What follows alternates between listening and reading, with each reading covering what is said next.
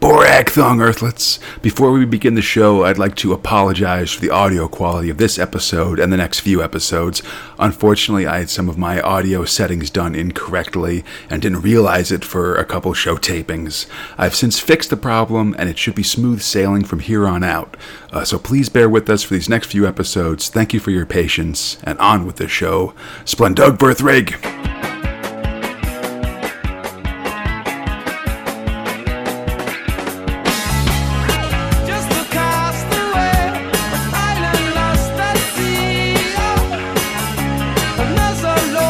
Borak Thong Earthlets. My name is Conrad, alongside my friend Fox, and this is the 39th episode of Space Spinner 2000, a podcast where two Americans try to make sense of the UK's own galaxy's greatest comic, 2000 AD, 1 month of progs at a time. This episode, we're covering 2000 AD and Tornado for September 1979, progs 128 to 132. This week, we'll meet some iconic Judge Dredd characters, kill some crazy monsters, Gladiator style, go to school with Bill Savage, and then go to Mars with the ABC Warriors.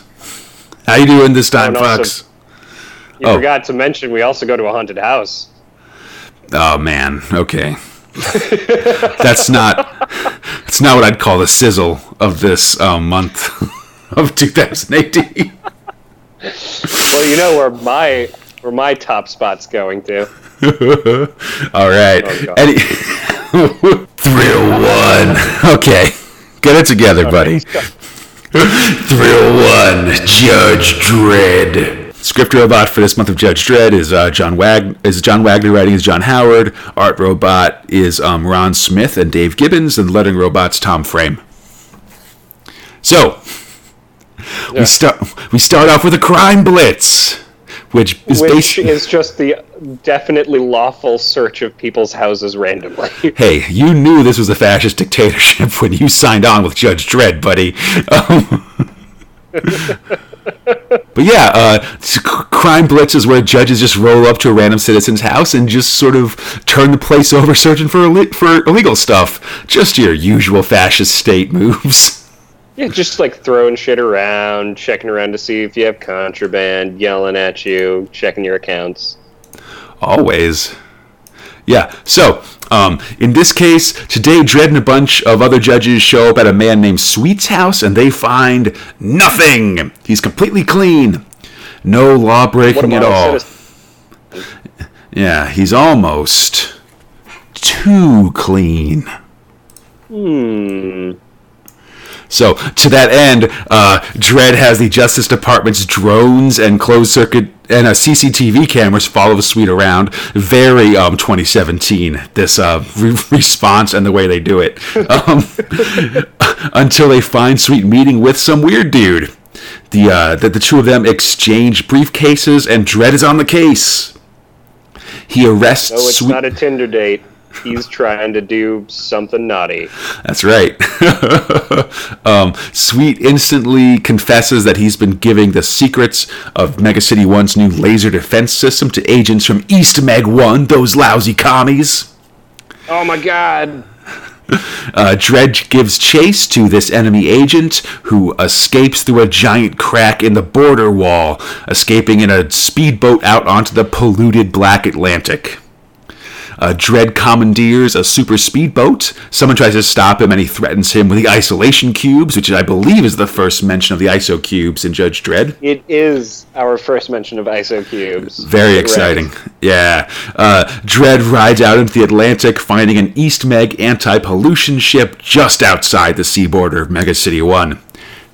Dredd then unilaterally extends city limits and arrests the ship. Surrender now, and nobody gets hurt. It's amazing. He just points his gun right at the ship and is like, "You're all under arrest, damn it!" The guys from East Meg 1 are less than impressed and run over Judge Dredd's boat, smashing him. Because I guess why not?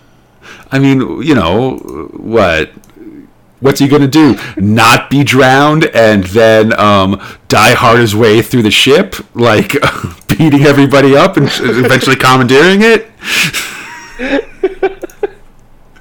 He even fights a mid-boss. The answer is no. When you die hard through a ship, you are under sieging your way through the ship. Anyhow. Oh my god, including butt cakes. Yeah, so Dredd has been smashed, but that won't stop him. He climbs aboard the Sovblock ship and, under sieges his way through, beating people up on the way. But when he meets a mid-boss... a hot doctor. Yeah. As he fights a mid-boss, he passes out because of his exposure to the heavily polluted water of the Black Atlantic. In the ship's sickbay, the beautiful Dr. Rodnina removes all the polluted water from Dredd's system, and he comes to. He's tied down, but manages to steal a scalpel from the doctor, allowing him to escape. Dude, he gets touchy-feely on that doctor, and she's like, hey, but actually it's for that scalpel. Yeah, he steals it from, like, her utility belt in the guise of touching her butt. Yep. Dredd ambushes the head judge aboard the ship, Judge Molotov, and ends up forcing the ship to sail to Mega City 1 and everybody aboard to surrender. Get those 1,200 holding cells ready. It's awesome! Because that's just how you do. Just rolls in. All right, so next story, there's a gangster coming into town, Joe Lips Lazarus, who is just ahead, like the guy at the end of Crank 2. But wow, also. This guy's also a master of copying voices, and he's here to testify against the mob, which is weird if just because... I don't know why they need somebody to turn, like, state's evidence to testify when they could just crime blitz the mobster's house and find evidence that way, but whatever. Or just go and arrest them. It seems like they need very little in the way of that.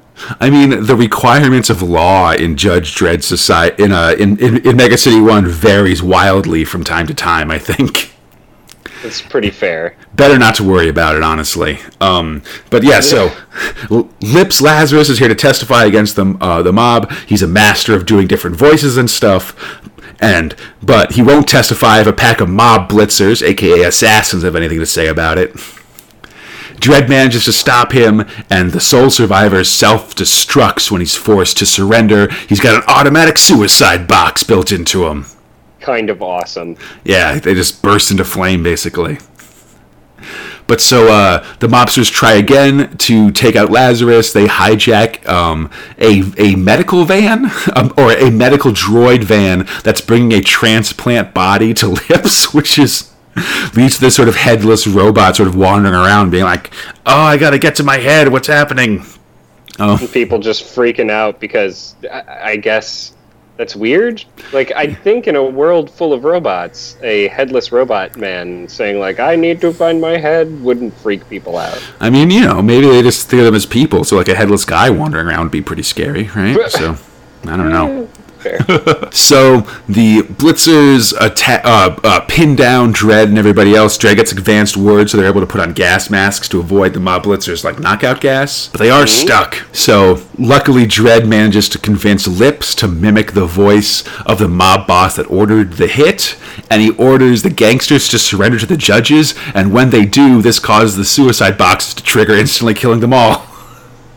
Which, I mean... Dredd kill count increased by like 5? Yeah, it kills a bunch of people, this one for sure. I gotta restart the kill count. I fell behind during the Cursed Earth and I never caught back up. That's my goal for next one. Because he's got 1 billion people he killed. Well, I mean, I'm not gonna count some stuff. Like, you can't count, like, all the people who Cal killed that Dredd is sort of indirectly responsible for in some way or another, but whatever.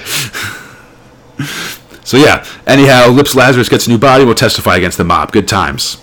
Hooray! So okay, final story, and this one is actually kind of an important one for Judge Dredd, just in terms of some characters and stuff. So we've seen city blocks before, right, Fox? Yeah. But even with those massive edifices, each one with like 40 to 60,000 people in them, there's still millions of people in Mega City 1 who live in mobile homes, mopads, that constantly drive over the massive roadways of Mega City 1. They says 18 million people live in mopads across all of Mega City 1. Jesus. They vary from just like sort of pickup trucks with beds in the back to like giant, like 18-wheeler sized trucks, basically. including luxury liners. Yeah, including one luxury liner that goes out of control. Dredd jumps aboard and stops it. Inside, he finds the body of the owner in the indoor pool of the moped, and the pool cleaning units have stripped the body down to a skeleton. And it's like a super ritzy pad. It's like a big mansion that's inside a car, basically. Which I'd be all right with, to be honest. It's not too bad. I think there's some interesting world building and stuff. Something I like about a lot of the mopeds is they all have signs on them saying, like, we'll exchange this awesome moped for an apartment in a city block, you know? Yeah, like, there's an interesting it implies a sort of interesting economy of this future living stuff. Like maybe some people want to go mobile and stuff like that. So, on investigation, it turns out that this moped has been running on autopilot for the last 3 years. Checking its mail, Dredd follows a trail that eventually leads to the TV show Sob Story, where people tell their tales of woe for cash donations. Which is super weird. Yeah, the host, Johnny Teardrop, is very over the top and silly. And I researched it. Yeah, I guess he's a reference to British TV presenter Bruce Forsyth, who's did a bunch of things that were like a lot of shows that were sort of designed to like humiliate like the regular people guests that came on the show. And a lot of like exactly, and a lot of the jokes that like Teardrop says on Sob Story are like references to Forsyth's like catchphrases and things like that. Well, that's kind of cool. Yeah, it's an interesting sort of piece of late 70s, UK stuff, I guess. Dredd stops the show in the middle of it by just putting a gun to Teardrop's head. He interrogates him, and we learn that the show basically just gives out the addresses of everyone who appears on it at the end of the show, which seems incredibly incompetent and dangerous. And by the way, this is, of course, Channel 99, citywide with pride. Oh, yeah.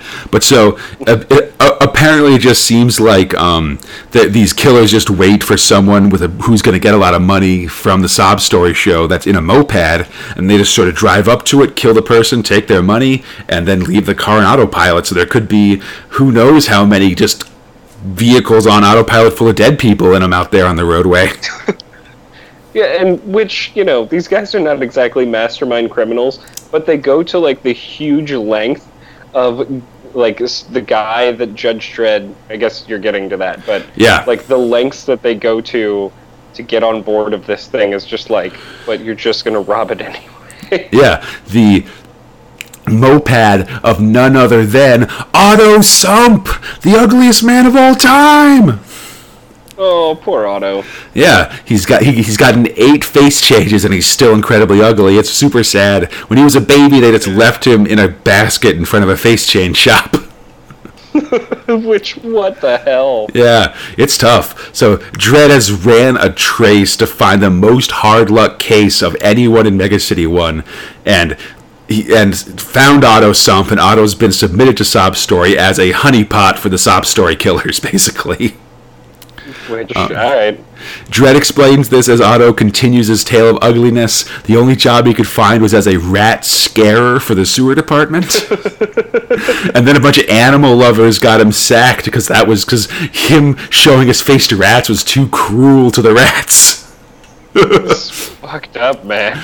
Yeah. Over the next few days, Otto gets a ton of letters, all full of cash from people who saw him on the show. Eventually, as he's driving down the road, an ambulance pulls up next to him, and a doctor offers to help him become handsome like Rudolph Valentino. Dude, I don't know if you saw some of the things that are in his house when he's doing the hey, I've got so much money, I have to make it look like it's raining money down on me thing. But some of the gifts that he get are a bottle of poison and a gun. That's awesome. It's really fucking horrific. And the gun has a tag that says "To Otto" on it. Jeez, that's ridiculous. Otto and the doctor have one of my favorite styles of conversations, because he says you look like Rudolph Valentino. Otto Sump says, "Oh, I'll be tall, dark, and handsome," and the doctor says, "No, you'll be dead," which is awesome. I love that when people do that. So stupid. So they try to kill Otto, but Dredd was lying in wait behind a Murphy bed in Otto's moped. Which is great. He just pops up out of nowhere. And there was setup for that. Not that he was in it, but in the background shot of him doing the Money Rain thing, it says it's an Apex folding bed. Totally. So Dredd takes out the killers, and we discover and we sort of figure out their crimes. The host of Sob Story is overjoyed until Dredd explains that because of his recklessness, the host is on the hook for civil lawsuits from the families of all 41 of the Sob Story victims. And this story ends. Yeah, fair dues. I mean, that's what, that was super reckless. The story ends with the host going on his own show, begging for charity for himself. The irony! It's super delicious and rich with iron. Yeah, next episode, The Great Muldoon.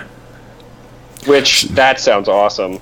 It'll be interesting. So Otto Sump's going to show up pretty much for the rest of time. People are going to refer to him when something's really ugly. He's going to have a he's going to be the center of a get-rich-quick scheme where everybody else gets face things to be ugly, and Otto becomes like a cult of personality with it and stuff. This is a long-term Dredd character being introduced this week. I would not have even fucking guessed. Yeah, keep an eye out for Mr. Sump going forward, buddy. All right. I mean, anybody who's willing to throw money on top of themselves and scream money, money, and more money. He's a classic hard luck case. I'm a big Otto Sump fan for sure. All right, man. I'm excited to see how this weirdo develops. Yeah. Hey, speaking of ugly weirdos, Thrill 2 Black Hawk. So the script robot is once again Kelvin Gosnell and Alan Grant, writing as Alvin Gaunt. The art robots Massimo Bellardinelli and Roman Sola, and the lettering robot is Pete Knight. God, two of the bestest artists. They're real good with their Mediterranean flair. So we just had one episode of Black Hawk last week. And we finished it with sort of Black Hawk being recruited into this intergalactic gladiator school, basically by the owner of the gladiator thing, sort of leaving Black Hawk in a room with a big monster and being like, "Oh, I bet you can't fight that monster, buddy." And Black Hawk being like, no one says that to me. I'll kill that thing. You tricked me into it. Dude. It's pretty great. He just is like, I'll never not do a challenge. That's his weakness.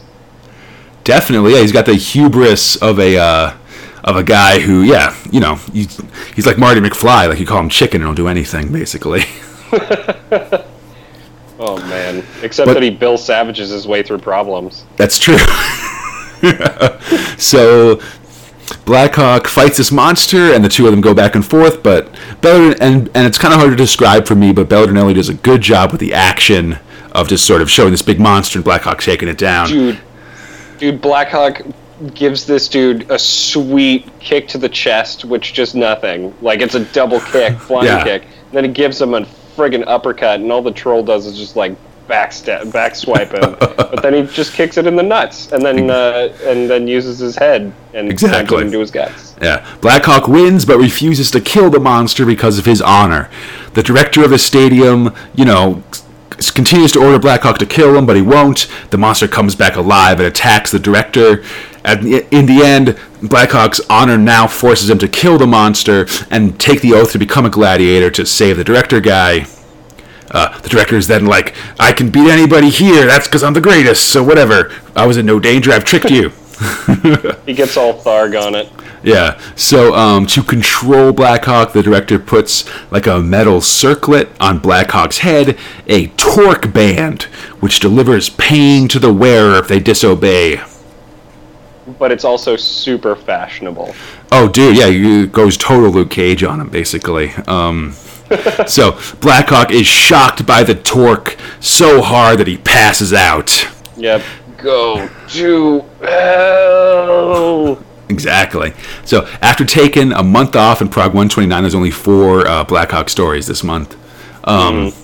We return to see the Gladiators set up, like, stadium thing arrive on a planet, and things start getting, like, prepared and stuff. Black Hawk comes to this super cool landing sequence, to be totally honest. Yeah, it's like this giant spaceship just coming down through the atmosphere and, like, arriving as everybody from miles around is like, oh, the entertainers are here, let's go. Let's go watch some murder. Hey, man, I mean, yeah, that's literally true. Black Hawk comes to the slave pens where he befriends a cool murder teddy bear named Ursa and runs afoul of the leader of the Gladiators, Batak, who is this big bug dude. Yeah, he's like slightly smaller than Giant Cuddle Bear, and just like everyone's a fear of him, and I hate bug people. They're always evil. Yeah. So, Batak runs everybody through his assault course, which is made up of deadly plants and stuff. You aren't supposed to help anybody but Black Hawk save Ursa's life. And for that, he runs afoul of Batak, who is about to kill them both. But then, they both chop so good together. Exactly. The director breaks in and breaks up the fight between Batak and Black Hawk before it comes to blows, because he tells them to save it for the ring. The two of them end up fighting in front of a big audience, and it's a pretty awesome fight. The two of them are very evenly matched, but Black Hawk has a little bit more stamina than Batak. Mm-hmm. It ends with Batak taking to the air, like on his bug wings, trying to attack Black Hawk that way, but then Black Hawk throws his shield Captain American style, which completely cuts off Batak's wings instead. It's awesome! It's both horrific, but also retribution, bug bastard. Listen, I'm all for this Gladiator stuff. I have no moral qualms about it. Thumbs down, you must murder Batak. Exactly. However, Black Hawk refuses to do so, and thus he's sentenced instead to go fight one of the planet's greatest predators instead. Ursa offers to help out, and the two of them head out to fight Kraken, the Fear Beast. Yeah, man, and Sola does a dope job making a T-Rex look terrifying. Right? Yeah, in our final one, Roman Solar returns for the art here. Black Hawk and Ursa hunt down the Kraken Fear Beast. Yeah, it's this big T-Rex. It's got weird, like, teeth that kind of look like an old-style radiator or something, I'd say. Yeah, it's bizarre. The boys manage to freak the beast out by not being afraid of it, which makes it afraid. It starts cowering and running from them, basically. And this opens the beast up to attack, and they attack it twice at the same time. The fight takes them off land and onto the water, where they finally defeat the beast. But oh no, they're in deep water, and Ursa can't swim. How are we going to deal with this problem? Well, luckily Black Hawk can swim, and he convinces Ursa to float, and drags the mighty beast back to shore, as Ursa sings a merry axe-chopping song. My axe has chopped with crushing thud. He has been spilling plenty blood. Ursa's pretty great. Ursa's awesome, man. Next episode, Zog! Zog! Zog! I'm excited for what the fuck that is. Whenever there's a chant, it usually is like cool aliens being crazy. Exactly. Yeah, man, Black Hawk's fun. I don't know, it's just a gladiator dude killing monsters and trying to have honor, but his honor's quickly being taken over by the fact that he's got to kill all these monsters and stuff. Like, I wish Black Hawk wasn't so... go ahead. For it? Oh, I wish Black Hawk wasn't so whiny about it, but honestly, it's kind of it's really fun. He does do that whole, like, I'm not going to kill things thing, but then eventually just ends up killing it. But, it's all for building out the character. Yeah. What I like is that anytime space and, like, gladiator or even, like, prehistory stuff are matched together, I'm very happy. I like my 1980s cartoons, Totally, yeah. It's got a very He-Man aesthetic, doesn't it? Where it's like, sword dude and space monster guy, for sure. And ripped bear man just beating the hell out of things. Yeah, and better than everybody. Totally, and I'd say Bellardinelli's really at his best drawing crazy monsters like this. I completely agree. Like it's a lot of fun. Hey, speaking of a lot of fun, Fox. Thrill 3, ABC Warriors. ABC Warriors! ABC Warriors!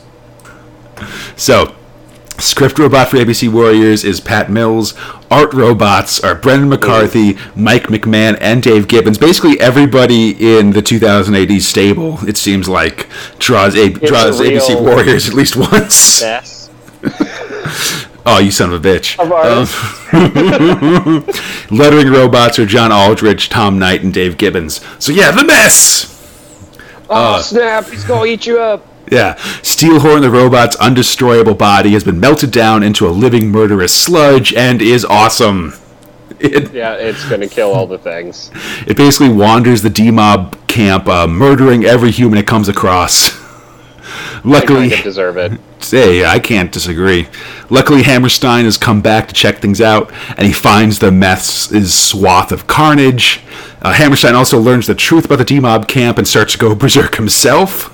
Of course. When he meets the mess, and the mess ends up hiding in the super hot barrel of Hammerstein's gun because it needs to be, because like it can only move because it's super hot, and if it starts to cool down, then it'll die basically. So the mess joins the team, and he's now contained in a vacuum flask that'll help him maintain his temperature and becomes Mongrel's buddy. Yeah, like almost immediately, because Mongrel magically understands exactly what he's saying because Mongrel used to just grunt to say stuff. But yeah. Anyway, they're buddies now. Totally. They're going to get soft tacos later. Exactly. Dude, we should get soft. Damn it. All right. Dude, I want soft tacos. But now the mysterious officer who's been giving the team missions appears, or sort of telling Hammerstein who to recruit. Now the team is fully recruited, it's time for their true mission. Deadlock knows what it is because he's drawn the Devil card from his tarot deck. That's right, they're going to Mars, the Devil planet!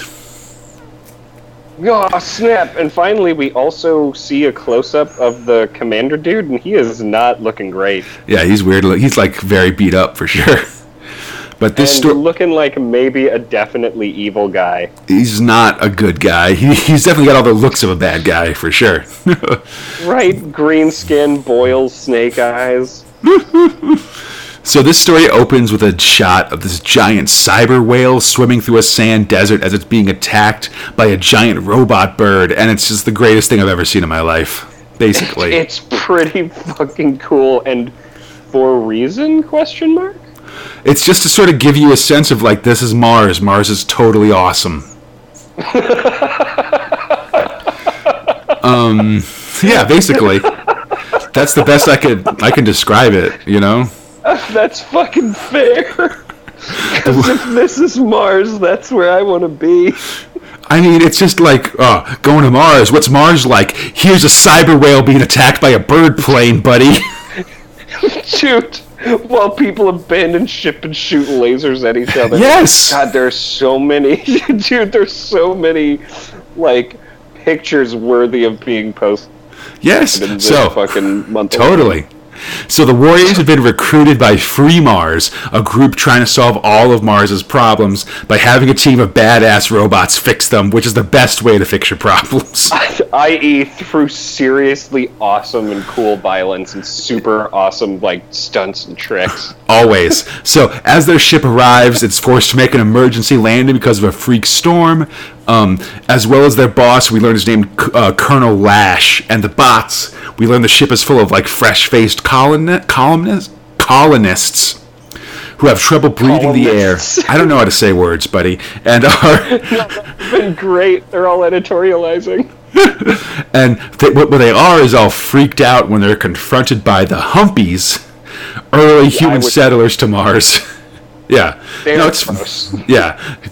the early settlers of Mars, and they have huge air sacs all over their body, which allow them to go for days on a few mouthfuls of air. While both sides are initially grossed out by how the others look, which I think is kind of cool, how the Humpies are also like, regular humans, they're gross. It's really actually kind of good detail. Yeah. Eventually, though, the intervention of Hammerstein quickly puts their differences aside and they work together. Somehow, I doubt the other challenges on Mars will be this easy. Well, they have to, like, make out in order to give them air. Yeah, they gotta, like, do mouth-to-mouth to each other, which is like, whoa, okay. All right. Anyhow, moving on. There's a big industry on Mars is ranching soya cattle, which appear to be they appear to be robots that look like cows, but are actually like mini factories that process soy plants into tofu steaks, essentially. Yay! We open with a flesh-style commercial for them, which I think was kind of funny. It.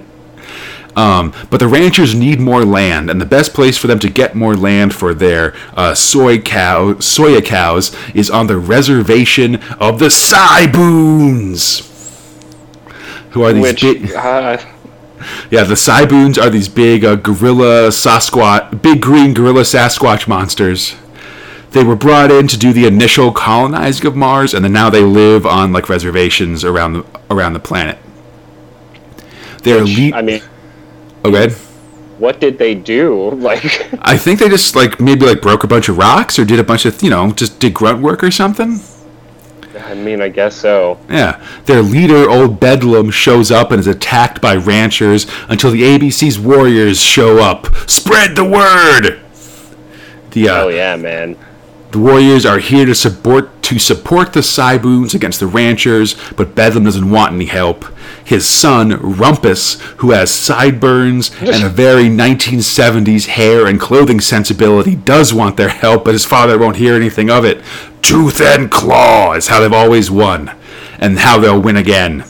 Because the ABC Warriors offered them guns and shit, and he's just smacks what's his face.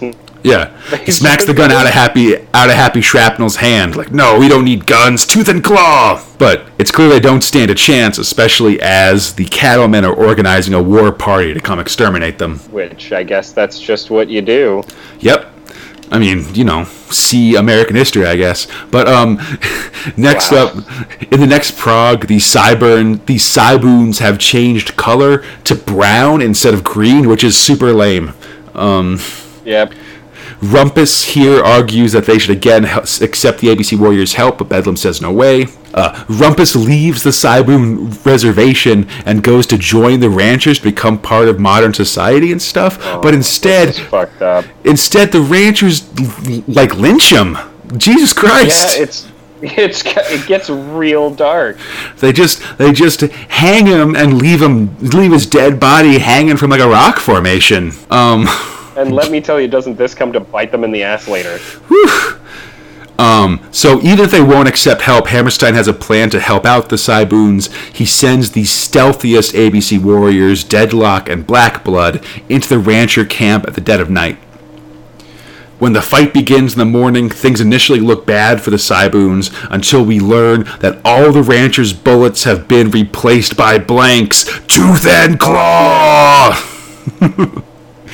The ranchers... Of course, because the dad gets super enraged and he's like, oh, hell no. Yeah, totally. The ranchers, seeing the fury of the Saiboons and that they don't have any weapons, try to escape, but the ABC warriors are standing in their path of retreat, being like, nah, buddy, you're gonna get this massacre. The ranchers are like, you can't let these Saiboons just kill us, it's inhumane. And the ABC warriors are like, dude, we're robots, we aren't humans. Yeah, man, we don't give a shit. You started this. Yeah, exactly. Maybe don't try to exterminate people, dude. How about that? Or lynch their children. Very rare anti-genocide message in 2000 AD. The few surviving ranchers stumble out of the Saiboon reservation covered in bandages and crutches and eye patches and stuff. The Saiboons have won, and Bedlam has a statement as he looks at the dead body of his son still hanging by a rope from a tree. Humans stink! Spread the word, baby. Hey, fair dues. So we cut now to Viking City, the capital of Free Mars, which is a cool place full of big old buildings and stuff, but it's full of no good motorcycle punks driving all over the place. Ah, jerks. Yeah, their leader is Hell Kickstart, and he's a master of riding the pyramids of the Martian city, which is they also call Pyromania. Or he was a master until a new rival shows up, Deadlock on his hoverbike. So sick. Yeah, Deadlock calls out Hell Kickstart, and they both drive up the side of the biggest office block in Mars, the Iger Building. Kickstart tries to copy Deadlock, but goes falling off the side of the building instead. Established as top bikers, the ABC Warriors kick the Pyromaniacs out of town. Spread the word. Then, as they're riding out, they turn into weird corpses. Yeah, as they leave, their bodies start to dissolve until they're just skeletons on the motorcycles. What's going on? It's creepy. At a hospital, a doctor recognizes it as a new plague virus called the Red Death. It's killed all the bikers, and it's a disease caused by feeling fear. If you're afraid, it'll kill you. The doctor seems okay with this, because he's not afraid of whatever. He's like, he's got a computer, and the computer will find an antidote, and it'll be fine. Whatever, who cares? Oh, no, there's no antidote! And he instantly skeletonizes. Anyhow, it's up to the ABC Warriors to head out to the source of the virus, Death Valley, and exterminate it somehow. I don't know, they'll use ABC Warrior powers. Next episode, only you can destroy it, Hammerstein! Which, yeah, that's kind of cool. Hammerstein's got a hammer on him. Oh, these ABC Warriors, dude, it's so good! Dude, it's pretty great. From the opening shot, I love these guys. All the Mars stuff is cool. I love the Magnificent Seven. I love just the weird and varied problems they run into and then solve on Mars and stuff like that. I want more Joe Pineapples, goddammit. That's true. We've been very light on Joe Pineapples recently. Deadlock's always in danger of taking over ABC Warriors, I think. That's sort of a long-standing problem with the story. He is awesome. That's the problem. Yeah, it's tough, because it's like, oh, all you guys are awesome, but what's one guy's super awesome, what's to be done? Dude. And, I mean, that's the problem when you're super, super awesome. It's true. Speaking of things that might be less awesome... Non-thrills, covers, and nerve center. Let's go through the covers and all the non-thrill stuff for this month.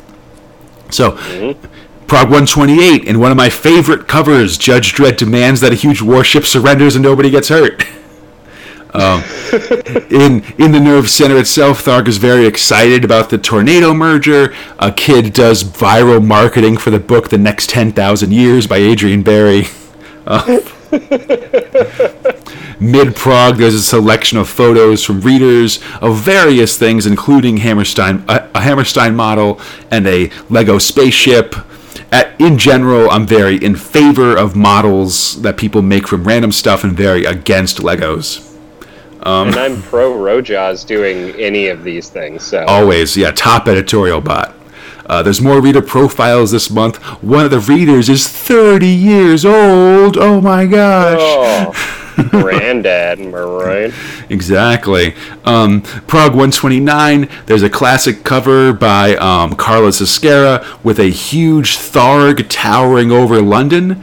This cover actually gets redone in Prague 1977, 39 some years later. Whoa. Yeah. Inside, there's a warning that says this Prague can damage unshielded circuits because there's so much through power. It's not untrue. Yeah. Several letters in this one give awards from various fan clubs to Rojas and Hammerstein, the Gronk, and even Tharg himself. I think this might be the first time Tharg uses the term Squawkstek Thargo, which means a friend of Tharg. at the end of this issue is a map of Olympus. Awesome. Yeah, the largest continent of Mars, and a map for the ABC Warriors' adventures on the Red Planet. It's extremely cool. All I want to say is, when you have a place called Damnation Island that has a bridge called the Bridge of Screams, like, I think we're going there soon too. Actually, oh god, I forget where this where the Golgotha story takes place, but that's a spoiler. Anyhow. Prague 130, Mike McMahon does a cast photo of the ABC Warriors. The Magnificent Seven are here. Spread the word. I did like that play on words. Totally. In the Nerve Center, everyone is super excited about the Tornado merger, and there's a pretty sweet Tharg poem as well, though it rhymes editor with superior, which I don't think works quite right. No. There's an interior ad in this issue that says 2000 AD and Tornado assembled by robots, which I thought was pretty funny, honestly. Like, I like that that thing. And then there's of course a green cross code. I wasn't even going to mention that, Lord knows, but look both ways, Fox. I'm going to mention it every time because why? Because kids need to know you got to look both ways before you cross the street, buddy. No kid needs to be told that more than like 5 times because cars. I feel like you don't have much experience actually raising kids, Fox, because even in my sort of kid-adjacent lifestyle, you got to tell them a lot. That's like a true fact. Prague 131, Brian Bolland does a very basic Dredd cover this week. Whatever your crime, Judge Dredd's got a bullet to match. Tharg with a special name. Totally, yeah. Tharg requests a story similar to the one of him fighting that space bounty hunter from the cover of Prague 124. This is my favorite Nerve Center. Do you want to know why? Why? Strongman Tharg. There's a big picture. So a lot of times in the Nerve Center, they've started having the Tharg that like tells you his like quick editorial for the month be drawn by a reader, and this time, there's one of Tharg's head on like a Charles Atlas body, and it's pretty funny. It's amazing. It's just like, I'm ripped, and so of course he gets a 10-pound note. There's letters from a kid with a UFO hunting kit, another trying to speak entirely in sci-fi gobbledygook, and Richard Bates of Soul Hole lets us know that 3104 spells hole on an upside-down calculator. I can't wait till he tries 58008, if you know what I mean. That one spells boobs. So Prague 132. Mike McMahon supplies a classic Deadlock cover. In the name of chaos, die!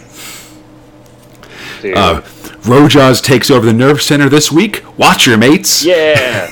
and it basically just gives us some Rojas time because obviously ABC Warriors is very Hammerstein heavy.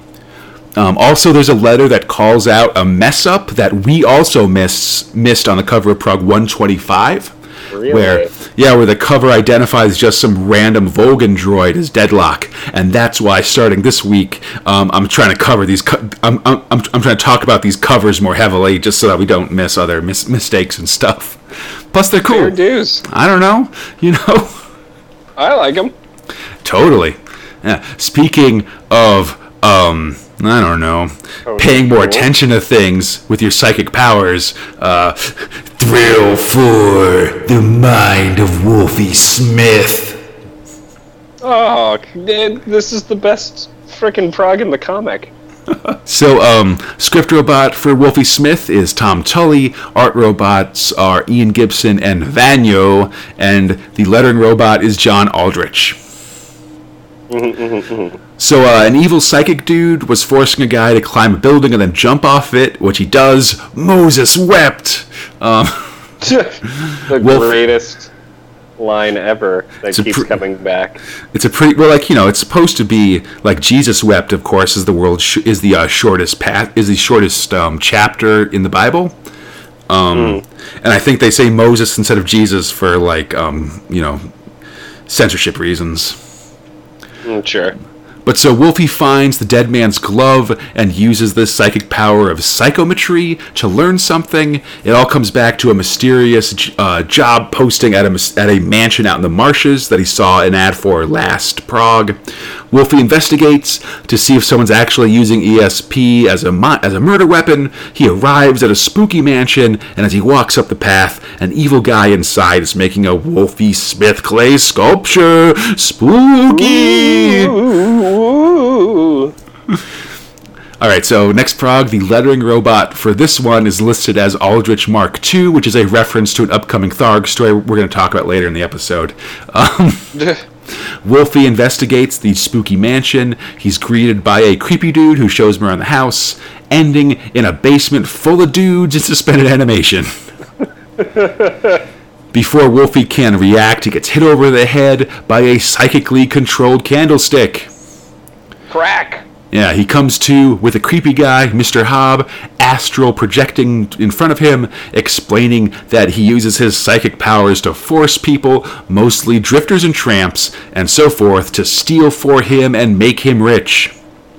Suddenly, this is an episode of Coast to Coast Radio. Exactly. What? That's ridiculous. Though projection, dog. That's true. I just didn't know about the psychic controlling people to do petty crime.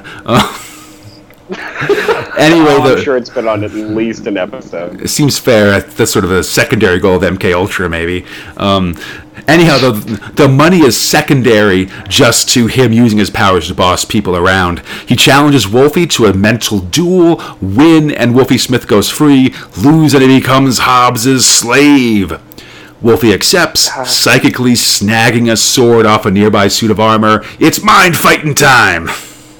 Bad Guy 101, never challenge your, nearly equal hero to a duel. Yeah, you've already won. What are you doing, buddy?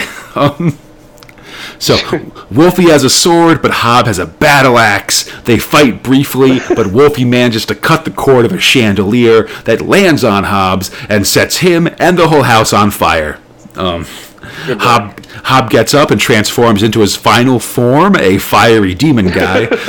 But at that moment, terrified by the fire, the dozens of dudes in Hobbs' basement break free of his control and stampede out, trampling Hobbs seemingly to death.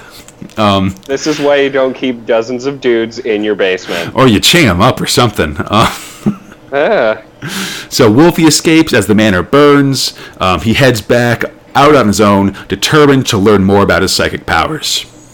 And starts doing the whole the Hulk thing, Bruce Banner style. This is a super incredible Hulk, or Fugitive, or Kung Fu, or whatever ending, just back on the road, thumb out, sad music playing. Time for me to get on this dude's crazy-ass motorcycle. Yeah, we cut to Wolfie riding second seat on a motorcycle through the English countryside, going almost 100 kilometers per hour. Oh, snap. Yeah, Wolfie once again saves a life using ESP, but does so in an unsmooth way that freaks people out. Luckily, he manages to upgrade to getting a ride from a lady in a convertible after the cycle crashes safely. And she's got cool hair. Yeah, she's got kind of a short, curly hair kind of thing. She's on her way to her job as an extra at a film site. Wolfie tags along, but freaks out when it's seen being shot at some Stonehenge-style standing stones. The name of the film is Night of the Carnivore, and Wolfie is freaking out about it. Oh, this ain't a good thing, but I guess I'll go here anyway. Yeah, he continues to freak out from the psychic vibrations coming from the site of the filming, and he even sees an evil demon monster. Oh, geez! Oh, it's actually a fairly detailed, creepy monster. Yeah, no, it's a good evil dude. But anyhow, he and the lady, Tara Lawson, arrive on the set, and there's a bunch of drama around the set with dudes being really into Tara and jealous/confused about Wolfie and stuff like that. Anyhow, they start filming, and this one stunt guy, Simon, who was eyeing Tara earlier, climbs the face of one of the standing stones. As he gets to the top, he sees a crazy devil face in the rocks. Oh, it's hissing at him. Next episode, rest in pieces.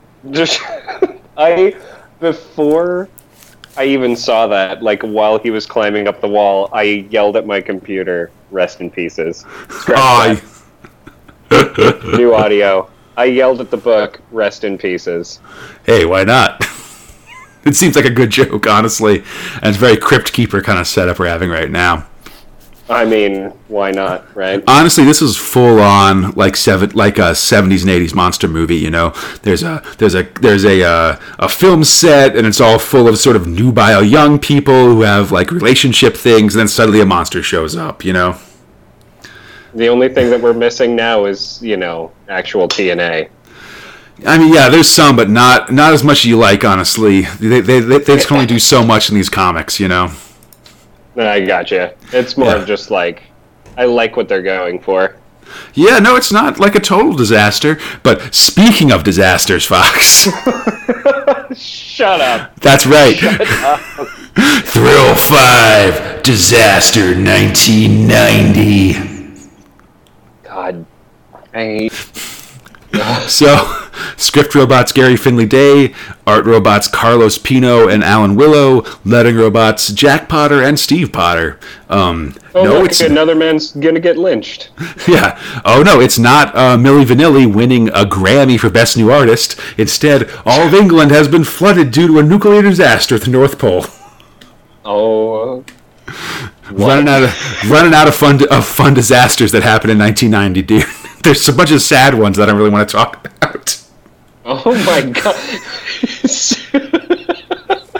I got like three more queued up, which should take us through the rest of this thrill, honestly. Oh my god. But so we join our guys I'm so proud of you. Doing my best. So we join our guys as the townsfolk try to lynch Slick Sam, who is a disaster profiteer, as a whirlpool is forming in Wembley Stadium and threatens to destroy the structure and kill them all. Savage saves Slick Sam, and everyone piles into the duck to try to escape the whirlpool. In the end, they do so, but only because Slick Sam has sacrificed himself to lighten the load of the boat.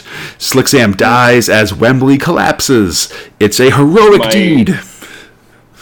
My favorite part of this is that as they're trying to escape, the scientist pulls out a calculator in order to figure out the weight and trajectory they need to launch to the other side. It's funny that they talk about, like, he has to go 60 miles an hour, but, like, surely just as fast as possible would be the answer, right? Like, there's no reason to not go 70 miles an hour or whatever the hell. You know what I mean?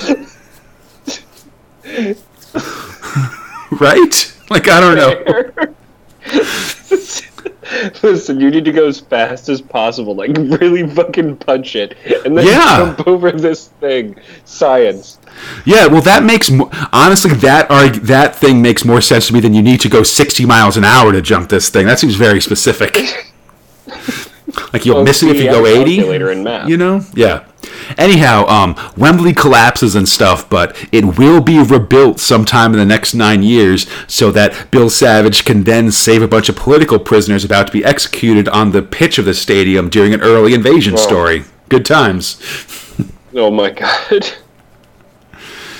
So after this, we cut to Savage and Bamber motoring along. They've entered more open country and come under like a hail of arrows from local jerks.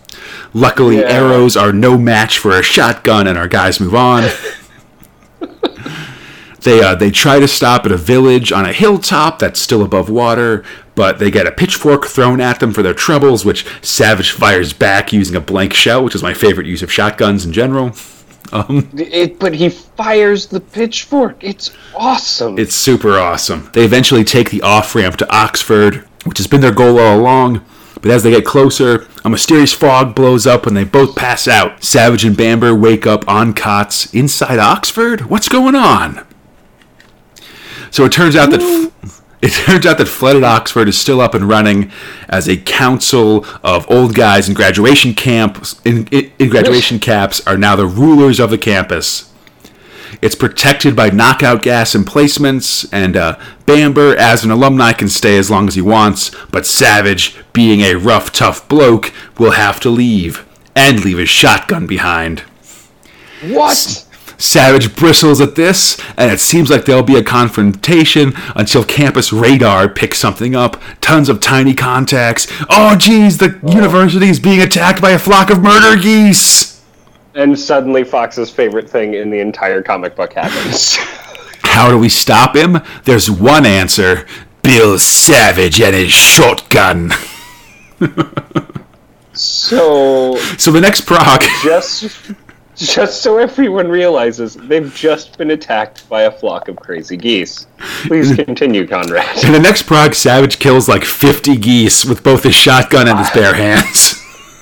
No, and then he takes his bandolier and starts whipping them out of the air for my second favorite picture in this entire thing. I was counting that as his bare hands, but yes, he definitely takes his shotgun shell bandolier and whips geese out of the sky with it.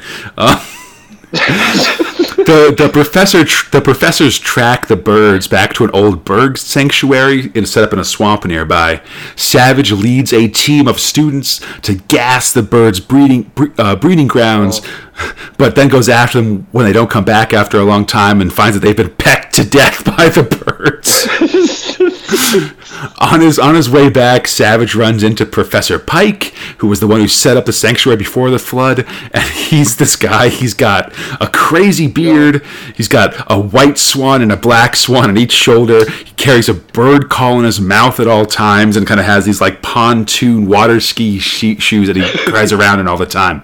The bird call allows him to control the murderous waterfowl. It's awesome. He's also got crazy people's long fingernails. Yes, this guy is super crazy in all the craziest ways. I love it. Savage has to drop his shoddy, and then he and Bamber run for their lives from the murder geese. They swim underwater. They swim underwater, which allows them to escape from the birds for a while, coming up above water. One time to kill like 4 geese with their bare hands, and again under some marsh grass. Savage uses the gunpowder from some spare shells he's had to make a flashbang, which knocks Professor Pike off of his sweet water cross-country skis and makes him drop his bird call. Without his bird call, he can't control the birds and he gets eaten alive by geese. Oh no! And then bellies full, they just fly away. Luckily, yeah, with their lust for human flesh sated, the birds then fly off and our guys are safe. They get back on the Duck and return to Oxford, and Savage has a feeling it's time to move on. Next episode, Traveling Man. So, I noticed something in this series of progs that I hadn't noticed before. He hasn't killed any English people. No, there's a real lack of actual killing people in pretty much all of Invasion 99. Well, so like Invasion itself, those are bold. And Disaster 99, I should say. He doesn't like to kill his countrymen. Yeah.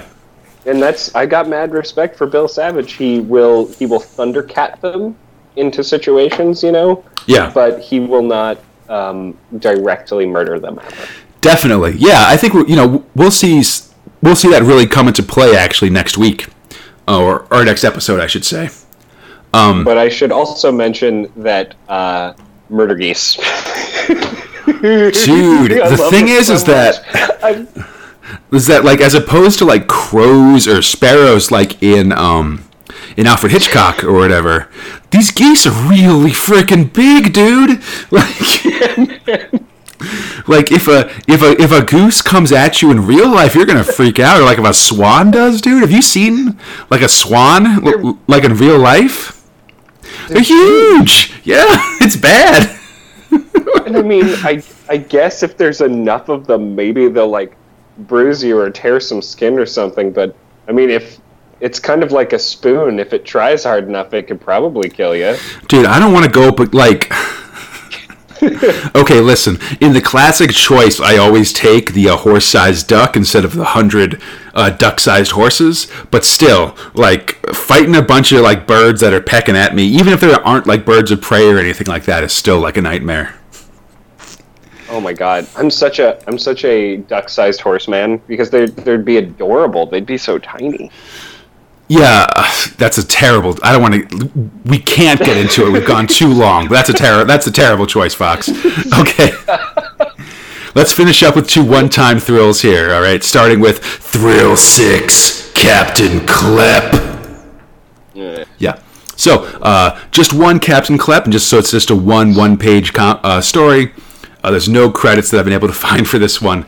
While protesting at an army range, as his alter ego Clark Klepp, which is with C's, Captain Klepp, which was Klepp with a K, saves a dog from getting hit by a shell, but then accidentally drops that shell on some army officers, and now he's on the run. Wacky.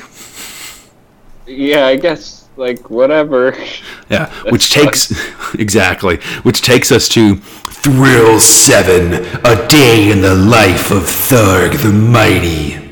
I've always asked myself, what is being Tharg like? Totally. And now I've got the answer. Yeah, so the script robot for this one is the Mighty One, so I guess Steve McManus, and then art by Carlos Esquerra, and no listed a lettering robot.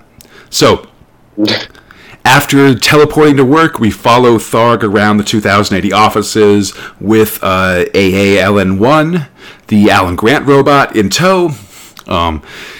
Tharg feeds lettering robot John Aldrich to MechQuake for messing up some Johnny Alpha word bubbles. He's got Johnny Alpha saying Gronk lines and Gronk saying Wolf lines, which is kind of funny. Yeah. MechQuake does big jobs. So. Yes, and then blasts an arm off another robot because he's trying to use a matter transporter to deliver progs. While investigating, you don't do that, man. No, you got to use the human supply chain. While investigating some 2080 supply chain stuff, Tharg is accosted by a police officer. He gets angry, growing to massive size. Only the people of Earth singing for "He's a Jolly Good Alien" can placate him.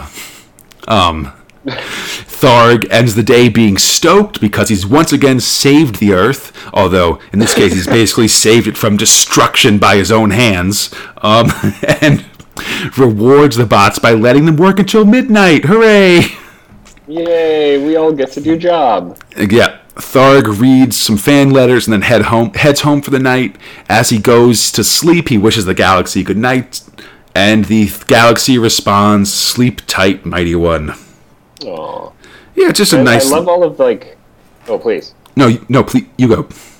So I love all of the little, like... So whenever he's talking to people or people are around, they're just mentioning things about the progs that they really like. Even the cop is just like, I'm a huge Judge Dredd fan, but you ain't no Tharg. He's not real. Gonna rip off your face.